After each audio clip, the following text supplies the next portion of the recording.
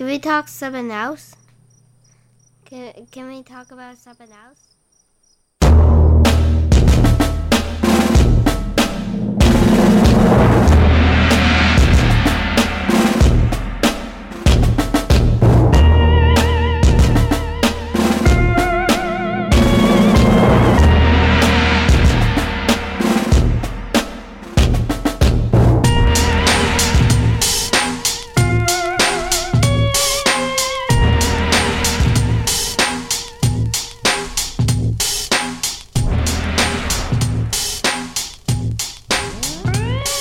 Hello out there.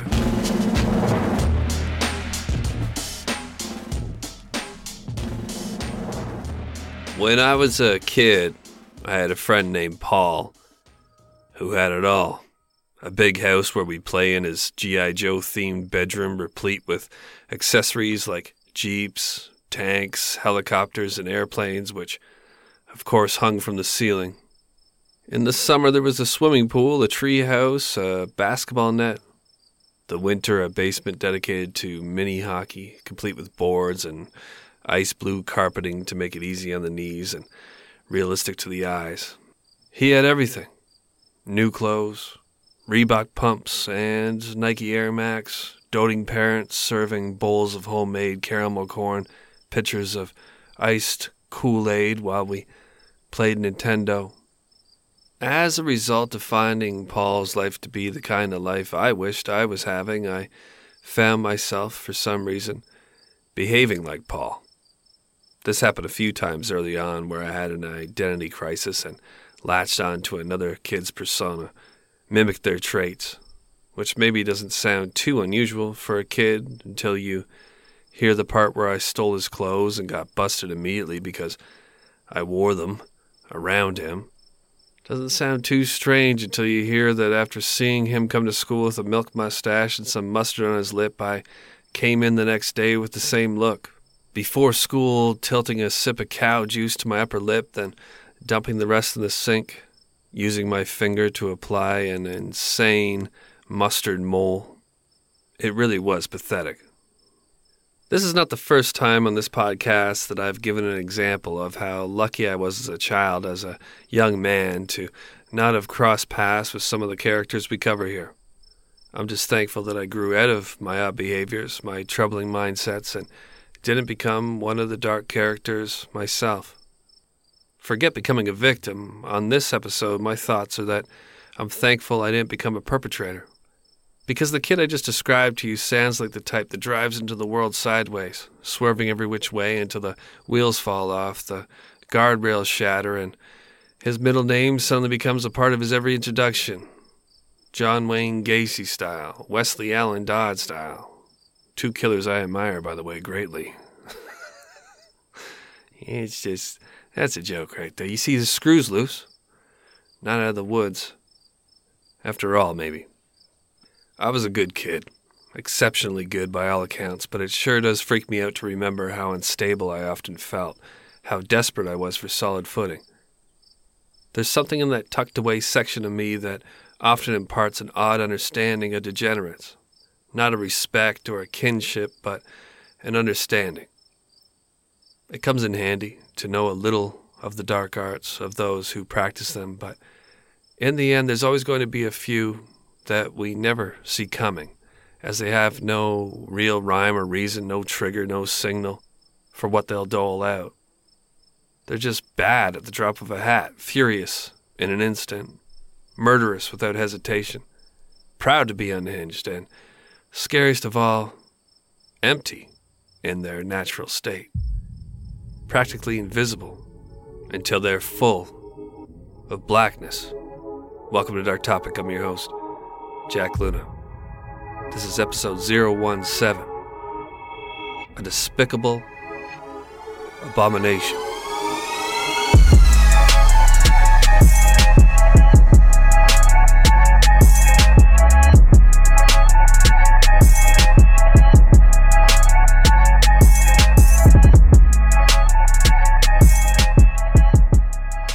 Matty Marino's grandson Jimmy was always trouble for someone. As far back as could be recalled, he was raising hell. He stole toys from his daycare, was expelled from kindergarten for fighting with other children. When he reached his mid-teens, Jimmy found it difficult to retain friends. Being the type to casually put his cigarette end on another kid's face as a bit of fun, this is no surprise. And then there was that pesky habit of burglarizing homes and terrorizing the occupants. He'd been accused of attempting to rape an elderly woman at knife point when he was 15 and spent 2 months in juvie as a result. At 17, he earned a sentence of 2 years after another aggressive B&E hitched on him. But upon his release in December of 1979 at the ripe old age of 19, Jimmy was advertising himself as a tamed wild child, and by April of 1980 was spending his free time engaged in wholesome activities, such as visiting with his grandmother. Aside from the fact that he was rarely without a can of beer, a habit Granny found distasteful, and that Jimmy had attempted to sexually assault a woman that could have been in her cribbage club, things were good between Jimmy and his grandmother. So when he called from the Florida apartment he shared with his mother 4 doors down, asking for a needle and white thread, Grandma told him to come on over. Jimmy did just that, all swampy with the charm he reserved for his granny. He kissed her upon entering, chatted pleasantly about this and that, told her he needed to mend some shorts, then asked to use her phone. Moments later, when he darted from around the wall where the phone was kept, Maddie assumed Jimmy was going to kiss her again. That boy was so affectionate. But instead, the putrid spawn grabbed her by the throat, uttered not a single word, and grinned with chunky white teeth in her terrified face as he attempted to choke the life out of her. When that didn't work, and despite her pleadings of, quote, "Jimmy, it's my money you want, take it and go," he grabbed a rolling pin, of all things, and bludgeoned the poor woman's head with it. Still silent, still grinning. If it hadn't been for another grandmotherly cliche, the large foam rollers Maddie had in her hair, the blows from that bar of wood would have brained her indeed. Of this attack, an investigator later said, "I'll never forget that crime scene. I remember the rolling pin, the blood. I think he left her for dead." Yet, a year later at trial, Jimmy's attorney would convince a jury that Granny was indeed brained from the assault. The poor old woman was mistaken. There was no way her beloved grandson was the culprit. And rotten Adolf Jimmy Rhodey Jr., who would someday be called a despicable abomination, was let scot-free to grin like a deranged devil in the faces of many more women in the years to come. This wasn't the first time, and it wouldn't be the last, that slippery Jim Rhodey would slide through the cracks.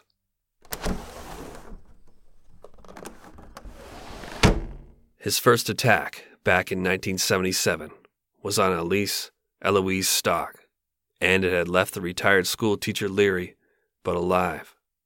She'd been in her Fort Lauderdale home when the knife-wielding 15-year-old version of Jimmy had pounced on her after removing a screen and entering through a back window. He'd wrapped his hands around her throat and tried to rape her, but Alice fought him off and he fled. She'd stayed vigilant after that, neighbors said. Kept her place hemmed up like Fort Knox. Was slightly jumpy, even. But it didn't change her heart. She was still gentle, still kind. Still rode her 3-wheeled bicycle outside her home with her little poodle riding shotgun. She still maintained relationships with her neighbors. Because of that connection to the people living nearby, on the morning of November 29th, 1980, as neighbor Russell Smith made a cup of coffee in his home across the street, he noticed a light on at Alice's house.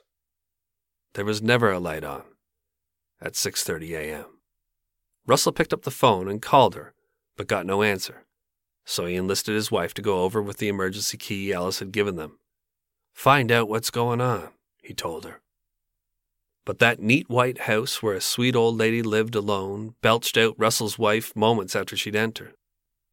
He later recalled, "She came screaming out of the house. 'Call the police,' she said." What officers found inside was the battered, nude body of the dead Alice Stock. She was in her bed. She'd been sexually assaulted. her neck bore bruises, her windpipe crushed.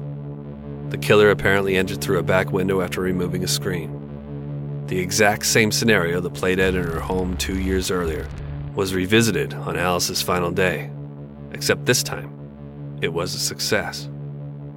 And the horror realized there would play out time and time again in the 16 years that would pass before her killer was nabbed, with that same chunky smile being the last thing at least 5 more dying women would see. Jimmy got away with the murder of Alice Stock. He was suspected in the killing, detectives later said, but there wasn't enough to charge him. Then Jimmy attacked his grandmother and got away with that too. But it was his burglary compulsion that always ended badly for him. He was always getting busted for break-ins. Jimmy's sticky, clumsy fingers eventually got him locked up again, though this time he was going to the big house. The Florida Department of Corrections was in the spotlight at the time.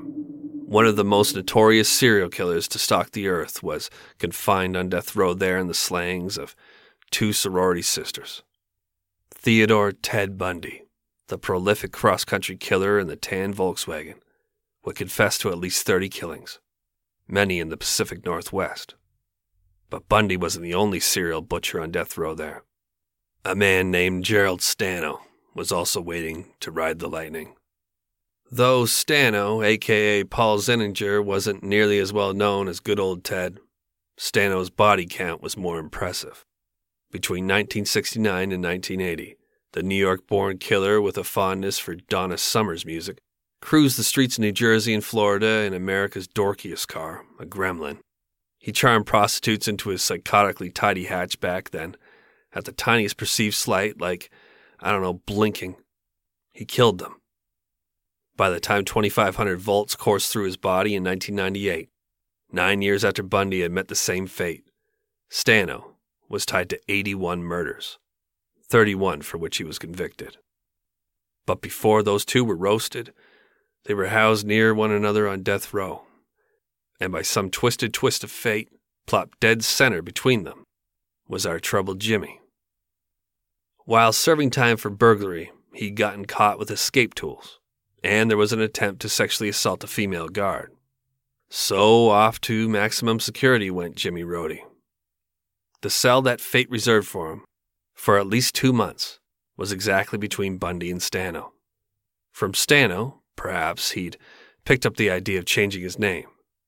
Upon Jimmy's release, he would become Cesar Francisco Baroni. From Bundy, he picked up tips on how to evade capture.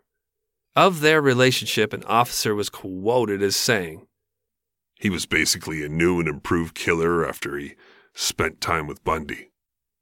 The Florida-born and bred Jimmy also apparently picked up a love for the Pacific Northwest. Though Bundy had ravaged Oregon and Washington before satisfying his satanic urges in Utah and Florida, there was still plenty left in Oregon to defile. As soon as Jimmy was free, he headed there and married a girl he was pen pals with while in prison. He met the misguided woman through a singles ad given to him by Bundy himself. And, of course, while in the PNW, Cesar Baroni, began to hunt the same ground as his hero.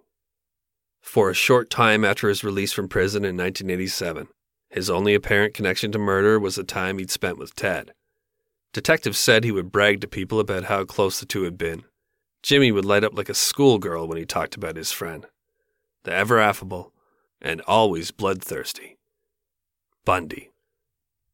Former reporter Eric Apolitegui put it this way: to be in the presence of perhaps the country's most famous serial killer would be unsettling for most people. I'll bet it was a thrill, man. I'll bet it was an inspiration. With this 4th lease on life, Jimmy spent at least a year on the seeming straight and narrow. Under the name Baroni, he hid his past and joined the U.S. Army, becoming an EMT for an elite ranger unit. But his diversion from deviance was short-lived, After flashing his dick at and fondling an 80-year-old woman in 1990, Army officials checked his background, learned his criminal past, and sent him packing after 19 months. It was following his move to Portland, Oregon, that the tides had changed. Jimmy couldn't keep his darkest demons at bay any longer. While his wife was home with her newborn son, Jimmy, now using his Army training to work in nursing homes, began to unravel. In April of 1991, he killed again. What sort of hell is it to be forgotten after death, when the act of your death plays on a loop in the memory of your killer? If your end comes in the throes of a madman's fantasy, how insulting, it would seem, to be reduced to a mere footnote on your killer's resume. Margaret Schmidt, 62, or 61, it didn't seem to matter to the people who wrote about her at the time, lived alone in a pink house in a Portland suburb when evil slithered in through a window, then tracked scrawny size 8.5 Reebok tennis shoes through the talcum powder, knocked from the sill. No one heard her cries, and she cried, no doubt, as the beast defiled her, devoured her. She cried, no doubt, even after her last breath was gone. We have to hope that there's some peace even after such a grim end, but there has to be concern that she somehow still cries, to this day. Margaret was raped, then strangled, her splayed body found in her bed the next morning by a home healthcare nurse who was helping the old gal as she recovered from a broken leg. Margaret's tattered nightgown was at her neck. Blood stained the bed beneath her head and the pillow that covered her face. And that's it. That's the extent of Margaret's description in available news articles. If she had a family, loved to play bingo, kept an award-winning garden, gave the best advice out there, we don't know. We just know she's dead, that she died a gruesome death, that the terror that undoubtedly filled her is too much to imagine, that her last vision, as her mind raced and she either screamed to live or screamed to die, was a chunky, slobbering grin, accented by odious eyes.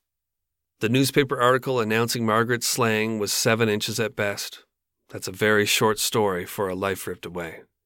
It gave her name, that she was found dead in her home, and that the medical examiner determined that she died of asphyxiation. The end.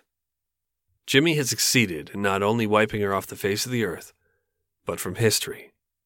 And poor Margaret Schmidt's destruction, it seemed, was the gateway drug for this recovering addict. Within 6 months he would steal another life, though this killing, so macabre, so brazen, would be a building block to his undoing. Bundy's tips, if Bundy indeed gave him tips, did little to prevent Jimmy from being a blundering idiot. Ted must not have counseled his pupil to ride solo, little buddy, and resist the urge to brag.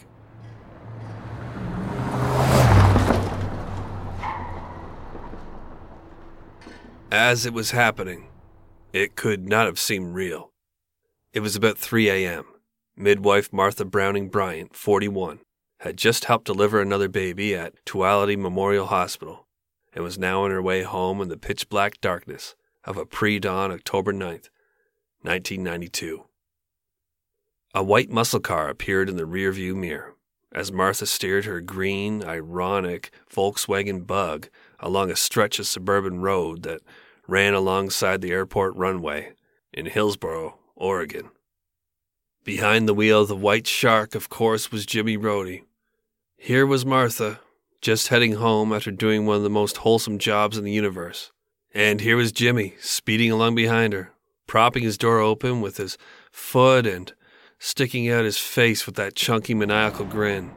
And a spray of bullets pierced the Volkswagen's back window, then continued through the passenger's side, one boring through the midwife's shoulder, blasting through a rib and a lung, before joining its 9mm compadres on the floorboard. The Volkswagen, pierced by 17 rounds in all, careened across the road, crunching to a stop astride a sidewalk. She wasn't dead. Not yet. One can only surmise Martha's disbelief and her sudden realization that she'd been shot, but before she could regain her wits, The door to the Volkswagen was yanked open, and someone was dragging her from the car, shoving her into another one. A rescuer? No. There was too much glee in this man's eyes. The muscle car sped a few blocks as Jimmy giddily danced behind the wheel. Then he stopped the car, pulled Martha from the back seat, and began trying to rape her. Mrs. Bryant, covered in blood, likely gasping from the collapsed lung, wasn't as alluring as Jimmy once had imagined.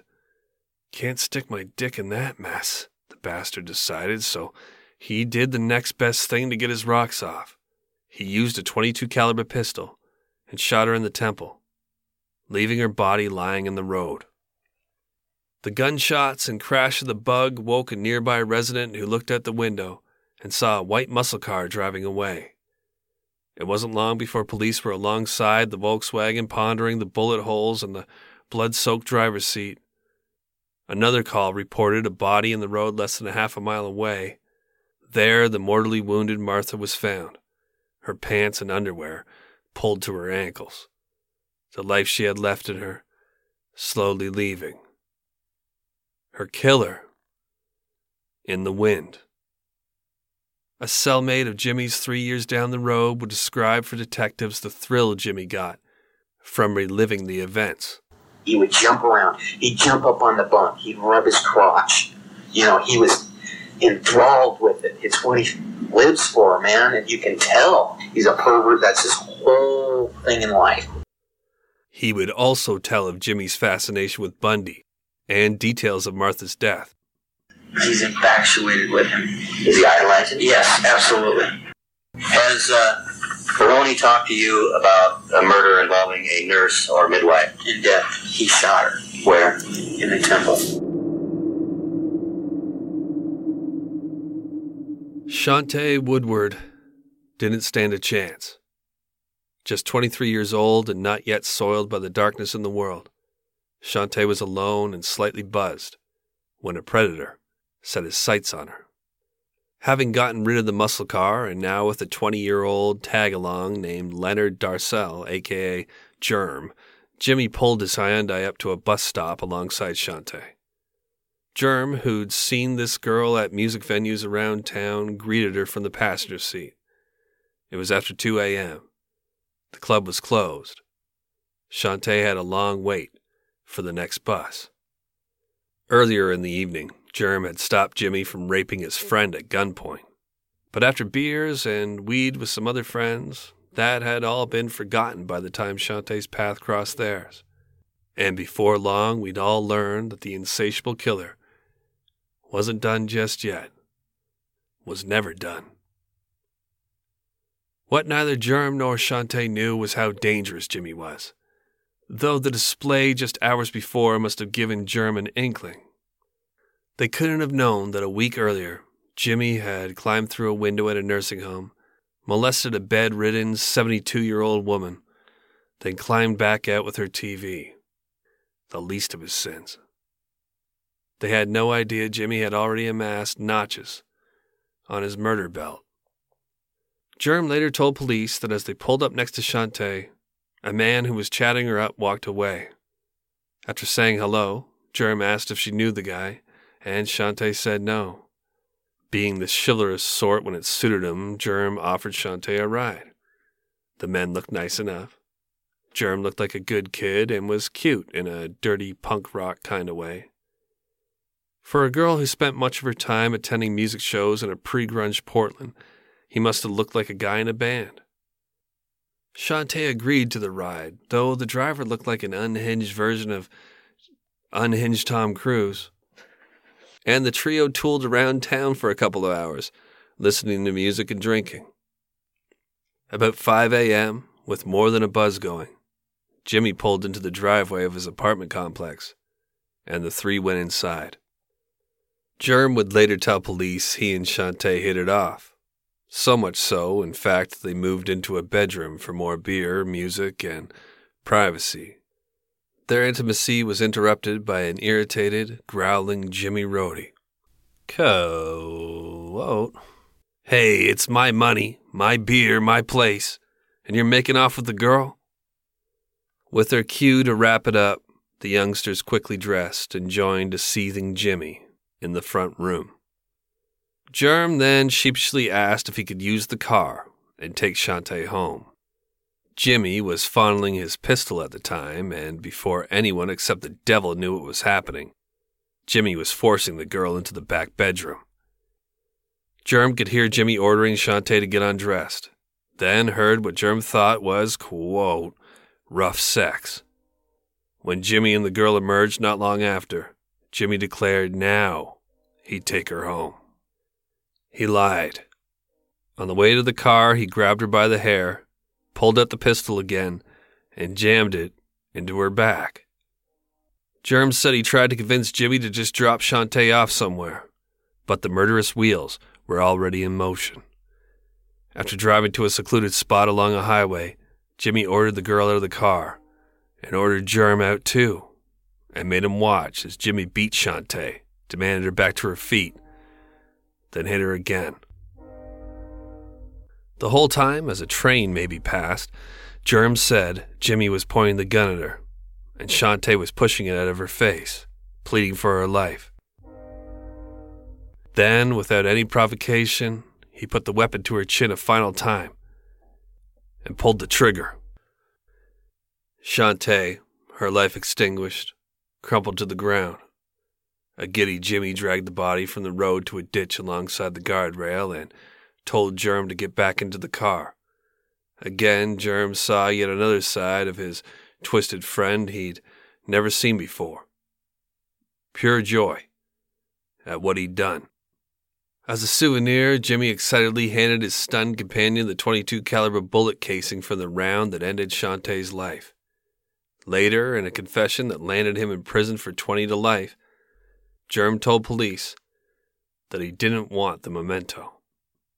Quote, so I threw it on top of the shed back at the place where we lived. Police recovered the casing and matched it to Shantae's killing. Something ramped up Jimmy's behavior in late 1992, early 1993. Perhaps it was the increasing use of LSD, cocaine, meth.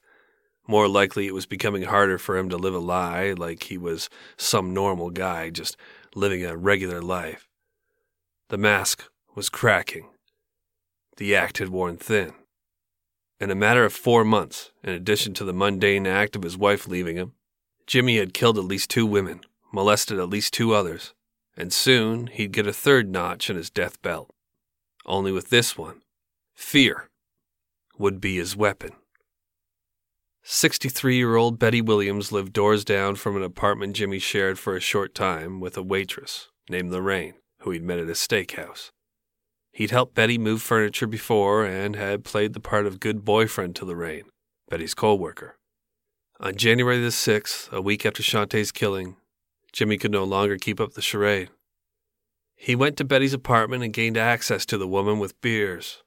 The 63-year-old was a big drinker, and Jimmy used that to his advantage. After spending a few hours in her apartment, long enough for Betty's blood alcohol level to register more than 4 times the legal limit to drive in the U.S., let's face it, that's blackout drunk, Jimmy attacked as Betty relieved herself on the toilet. After pulling down his pants and shoving his penis in her face, he pulled out his gun and attempted to force her to perform oral sex on him, a classic Jimmy move. Betty was terrified. Not by the dick, probably, but by the man transformed into beast before her eyes. In reenactments to his cellmates, one of his favorite pastimes, a laughing Jimmy would mockingly clutch at his chest as he described what happened next. An informant said, and she was just scared. She was real scared, and all of a sudden, he could tell she was starting to have, a heart attack. Betty's body fell into the bathtub, her pants around her ankles, one leg tangled in the shower curtain. Hours later, her son would discover his mother dead this way. The activity at Betty's place had the complex buzzing. As Lorraine and the other neighbors commiserated over poor Betty's untimely death, Jimmy kept a close watch on the cops, all the while smiling to himself, knowing what he'd done. Feigning sadness, he'd brag to other tenants in the complex he'd walked past Betty's apartment as she sat wasted on her couch and shut her door for her.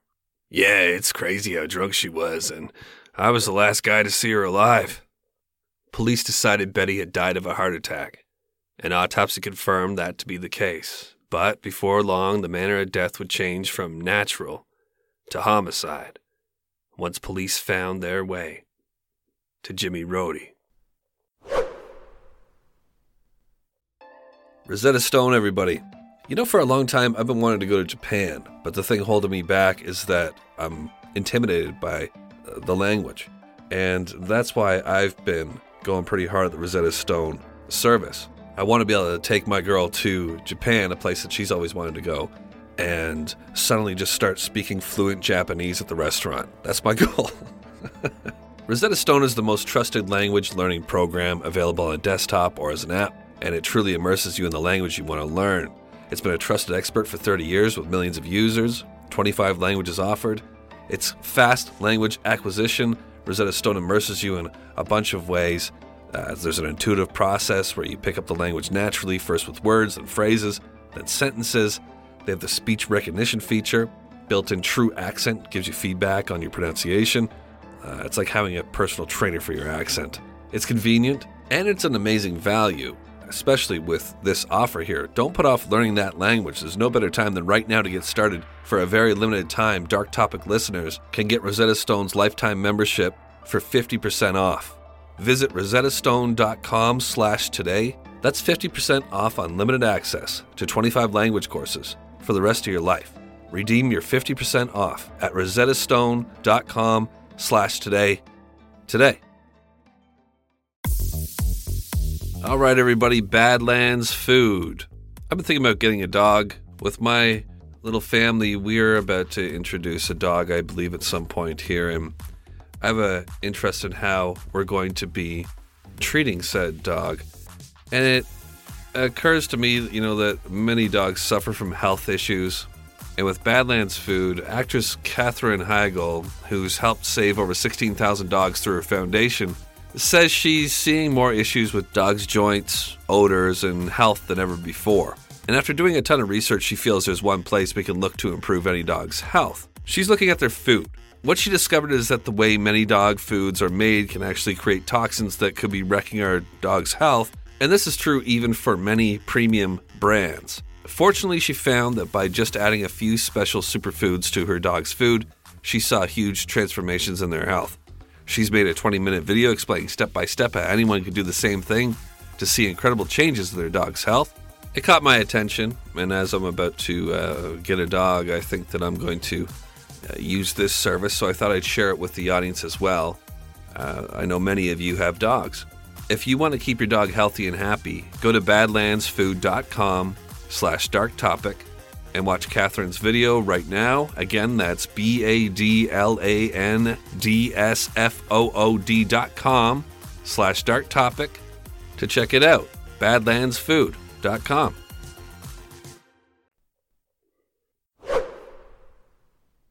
Now, with the body count mounting in the Portland suburb of Hillsborough, investigators had formed a task force to figure out who the killer was.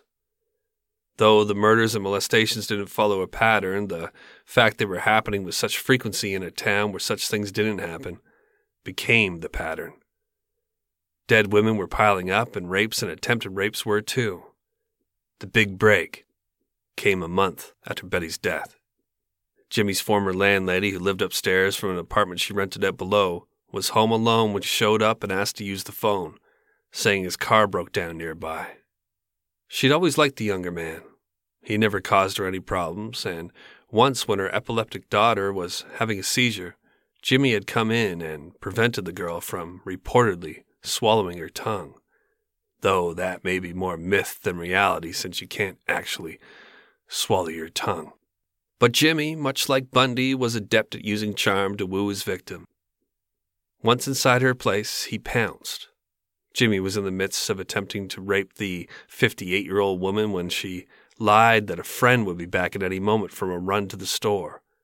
That, coupled with the fact that he couldn't get hard thanks to the meth he was snorting, resulted in him running away. She called the police and told them exactly who had attacked her. Investigators noted the similarities in this latest attack to the cases before their task force. The evidence collected thus far included .22 caliber and 9mm rounds, size 8.5 Reebok shoe prints with a distinctive defect in the sole taken from the Schmidt scene, and the description of a muscle car from the Bryant crime scene. But now, thanks to this terrorized woman, they had a name. Unfortunately, for all the stupid shit he'd done, Jimmy wasn't stupid enough to go home. He didn't return to the shithole he'd started living in with a guy named Paul Hutchison, described as smelling as nasty as he looked. The two became roommates after Jimmy's latest relationship failed. I guess it's hard to be a good mate when you spend your nights stalking the streets for women to kill. Who knew? But even with the heat on, even when he should have been laying low, Jimmy's shark-like appetite couldn't be satiated. A week later, in the very neighborhood where he'd killed Margaret Schmidt, Jimmy used the same phone ploy to get inside the home of an 83-year-old woman. This time he said he'd had an accident and needed to call 911. He looked so frantic and worried that despite the late hour, despite the nagging pitch he felt, kindness sometimes prevails when it shouldn't, and she let him in. As soon as the door opened, Jimmy, his eyes likely black thanks to pupils dilated by meth and his corrupt soul, grabbed her around the neck and began to rip at her clothes. But this attempt too was foiled. This gal, the oldest in his hit list, had an advantage. Around her neck she wore a personal alarm that would alert rescuers if she fell. She punched the button, setting off the alarms and causing Jimmy to run out faster than he'd run in. Her description, of course, matched the man the cops were already looking for. It took only 4 days for officers to find the boasting loser drinking at a local bar. The tab paid, no doubt, with the money he took from his last victim's purse. He was booked for the attempted rapes and taken to the interrogation room. There's a misconception about the impact Bundy had on Jimmy Rhodey, a.k.a. Caesar Baroni. It's either a misconception or a conscious spin by the people who covered him to tie him to a more notorious killer and therefore make him into a bright, shiny object. By the time Jimmy met up with Ted and the more prolific Gerald Stano, he'd already been raping and killing. It's more likely that the gruesome trio were like a coffee clatch of old ladies sharing stories about their grandkids. Except in this instance, they were comparing what it's like to kill women, boasting not about the latest Afghan they knitted, but the boners they got from taking lives. If anything, Jimmy was able to reveal all the dirty details of the devilish acts he'd already committed, not the sanitized yet still ugly versions he shared with the common folk he drank beers and snorted lines with. In those stories he painted himself more like a mobster than a monster. But with Bundy and Stano, among monsters, he was home. The only definite connection that can be seen between his stint in prison with those killers and his life afterward is that he moved to the Pacific Northwest where Bundy got his start, and he changed his name like Stano. Any lessons he reportedly got from Bundy or Stano on how to hide his crimes he must not have taken seriously, because despite the lives he stole, the jackass fortunately got caught quickly, and the murderous friends with whom he shared his cool stories of killing proved to be his biggest downfall. With investigators learning Jimmy's name from his former landlady, a search revealed he ran around with a street kid named Len Darcel, a.k.a. Germ. Eventually, Germ would end up in the interrogation room after being picked up in Washington State on a warrant. He wasn't with investigators long before he spilled his guts, tone deftly announcing, quote, "What I'm about to tell you will change my life." Because I guess watching an innocent young girl being brutalized before being extinguished wasn't life-changing enough. Germ told the details of Shantae's slaughter, going so far as to describe where he tossed the shell casing Jimmy had given him as a souvenir. Investigators, like I said, would retrieve that casing, and a ballistics expert would declare it a match to the bullet pulled from her skull.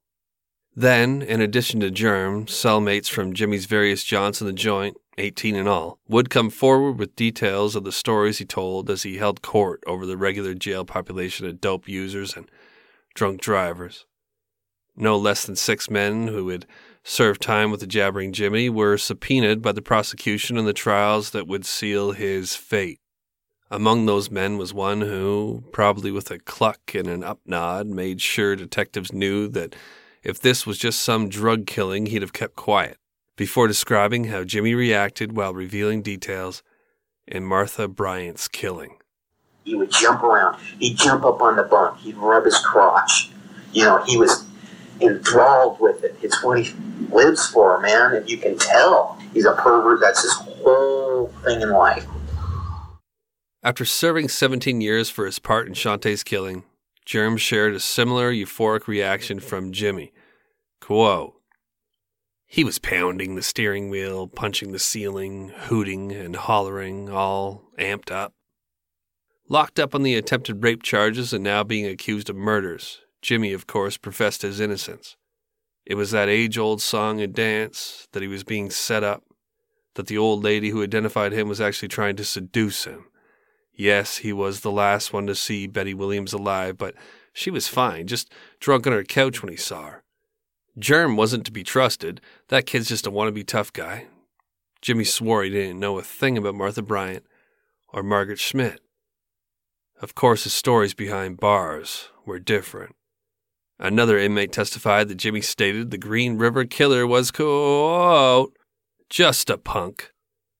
At the time of Jimmy's pronouncement, the Green River Killer was still on the loose, racking up bodies in the Seattle area.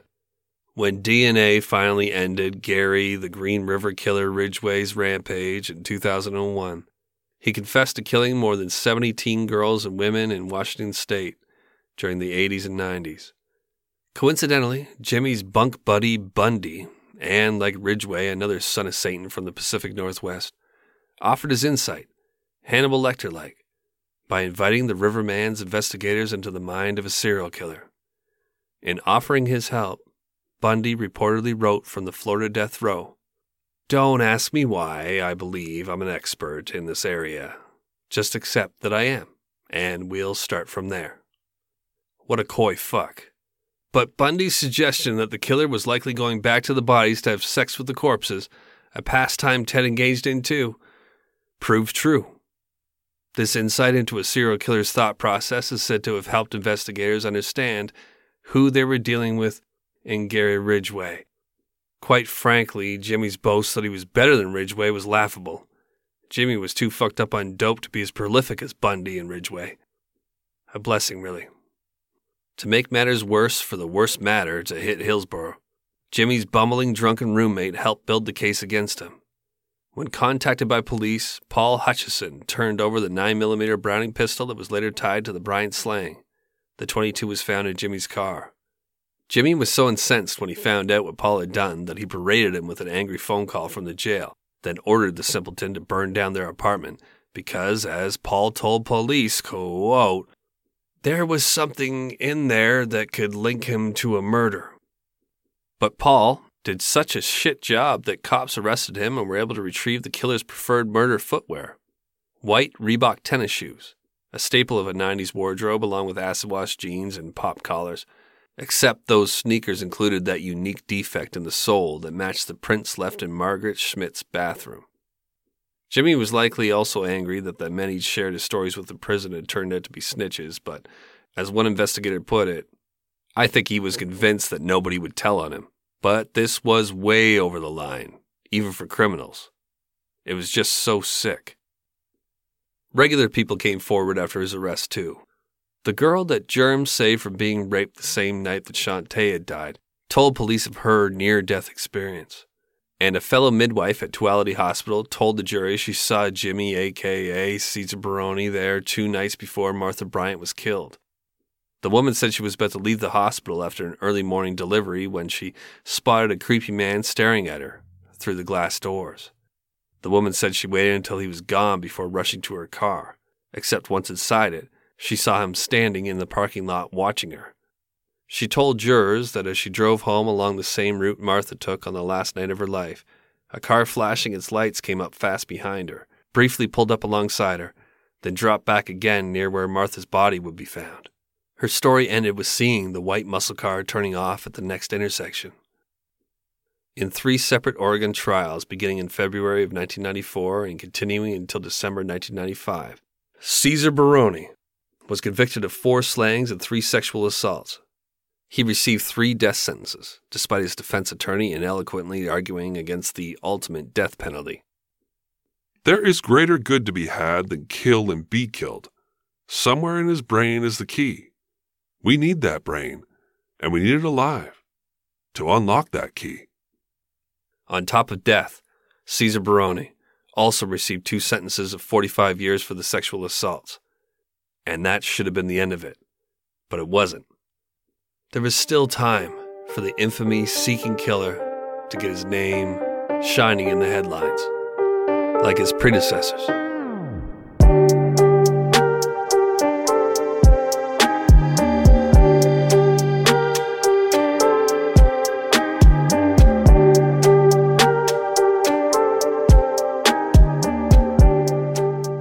With Jimmy locked up for life and hopefully death in Washington, Florida investigators were building their case against him in the Alice Stock killing from nearly 2 decades earlier. But there was another unsolved homicide of an elderly lady they linked Jimmy for too. On January the 6th, 1980, 85-year-old Josephina Verschelden was found beaten and stabbed to death in her tidy Fort Lauderdale home, 7 miles south of Alice Stock's place. The Denmark-born widow had been stabbed twice in the neck, once in the back, and left dying on her bedroom floor. Police theorized that around midnight, Josephina was awakened by an intruder who entered through her sliding glass door. With her widowed daughter-in-law out with friends for the evening, there was no car in the driveway, making it appear as if no one was home. The killing terrified the neighbors, including the couple immediately next door to the Verschelden house who'd moved in just a week earlier, only to move out the day after her death. Josephina was remembered as a sweet lady who worked in her garden, and despite losing her husband a decade earlier, had remained upbeat.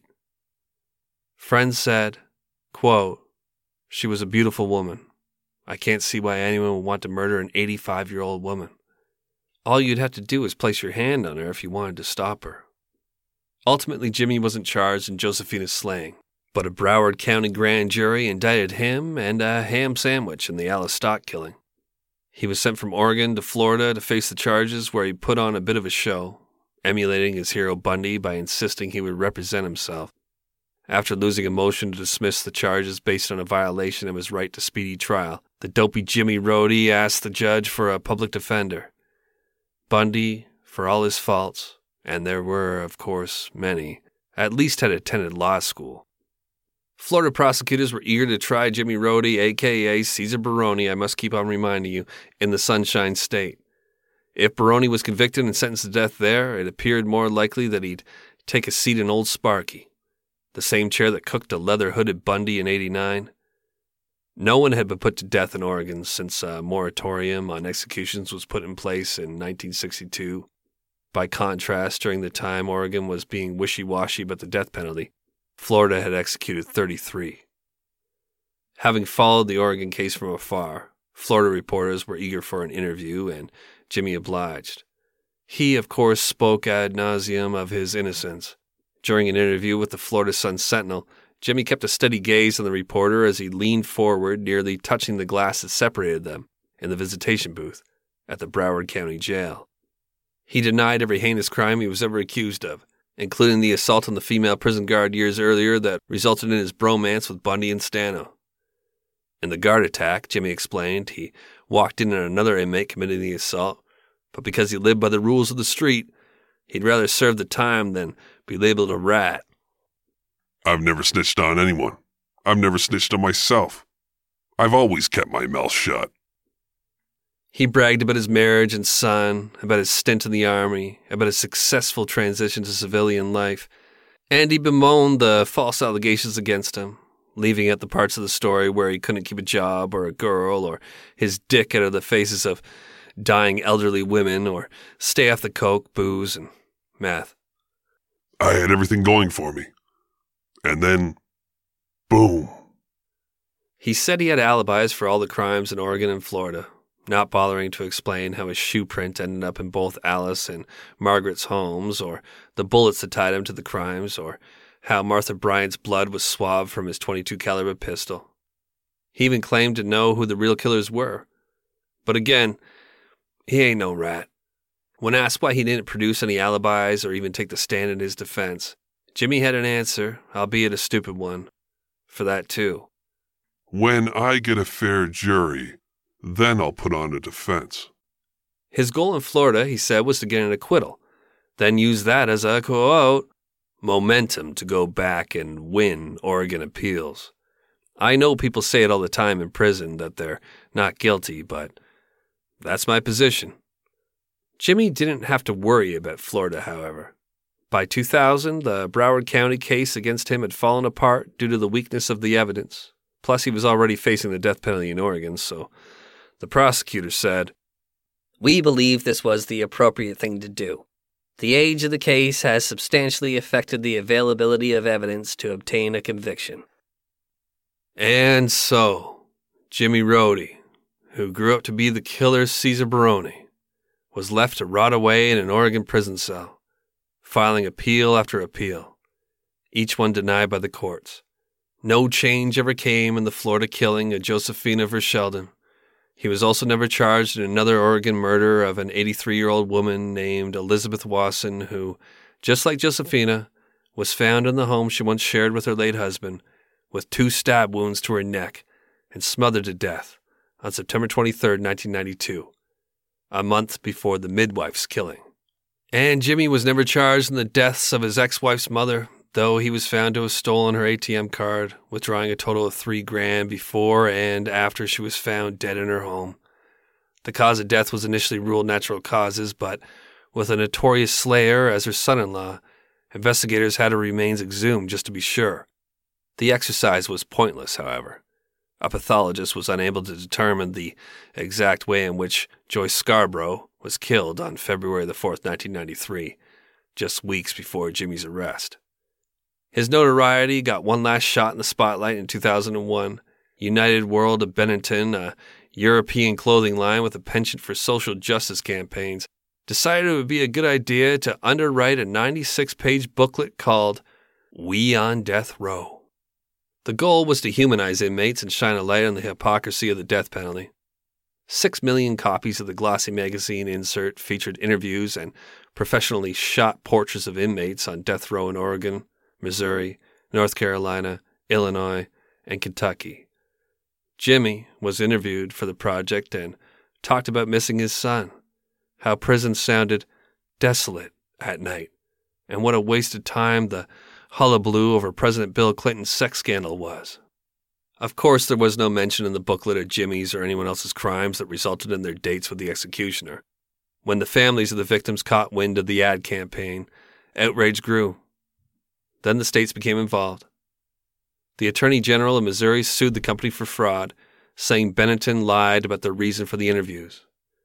A quote from someone close to the case here: "They were in essence trying to sell sweaters on the backs of Missouri crime victims." The backlash continued with Sears canceling its contract with the company and pulling its merchandise from the shelves, and California approved a resolution calling for a boycott. Jimmy's only complaint about the whole ordeal was that the dark, blurry photo they ran of him didn't actually reflect his true inner beauty. With all of his appeals exhausted, investigators hoped that the doomed killer would come clean of his crimes. Through news articles still being written on the cases, an investigator sent a message to his nemesis, bringing up once again the pinnacle of serial killers in the Pacific Northwest. "He's got to realize sooner or later that he's never going to get out of prison. Hopefully he'll sit down and clear his name all the way. When Bundy knew the game was up, he gave up." When a reporter told our friend Jimmy what the investigator had said, that didn't sit well with him. Tell him not to hold his breath. I have no intention whatsoever to spend my life in prison or die in prison. Too bad things never worked out as Jimmy planned. Detectives made a final visit to Jimmy Rohde as he lay in a prison infirmary in 2009. The ruthless henchman had been diagnosed with a cancerous tumor on his wretched heart. Maybe now he confessed his sins. The seasoned lawmen tried their best to convince him. They brought up his son. They noted how Bundy had come clean at the end. But nothing worked. An investigator later said, It just didn't sink in. He was focused on his appeal. He was convinced that his convictions would be overturned. When I reminded him that he was dying, he just kind of shrugged. Going in, the investigators knew the last visit was a long shot. they'd learned along the way a scoundrel like Jimmy Rhodey, a.k.a. Caesar Baroni, never did anything for anyone else. But even if the state was dragging its feet when it came to keeping dates in the execution chamber, Jimmy's last address was on death row after all. Even if Jimmy wouldn't do anything for anyone else, the universe has a way of gifting us all. 49-year-old Jimmy Rhodey, a.k.a. Caesar fucking Baroni, died on December 24th, 2009.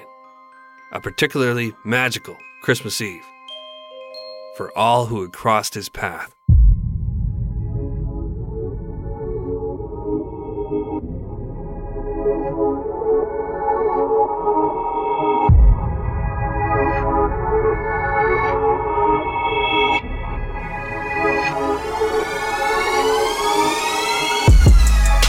And that will do it. That's a dark topic right there. Can you believe it?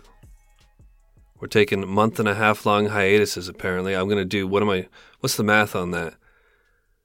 I don't know. Less than 12 a year, that's for sure. 8? I'm an idiot. But I'm back, and with the help of writing and research done by Dark Topic's own crime reporter, F.T. Norton, Dark Topic is going to be more consistent from here on out for the 50th time. I'm promising that. Dark Topic is now hosted, co-written, and produced by me, recovering alcoholic and drug addict Jack Luna. It's been a long time since I had my fingerprints all over an episode of Dark Topic, and it felt right. That one felt right. I've been fucking with this show so much over the last couple of years, and I hope you'll all be happy to just get consistent, fleshed out, deeply researched, well-written episodes with the old Dark Topic stripped-down feel to them. The operator has become incredibly busy with 911 Calls podcast and now True Crime Kent, so I'm snatching back the reins of Dark Topic's production.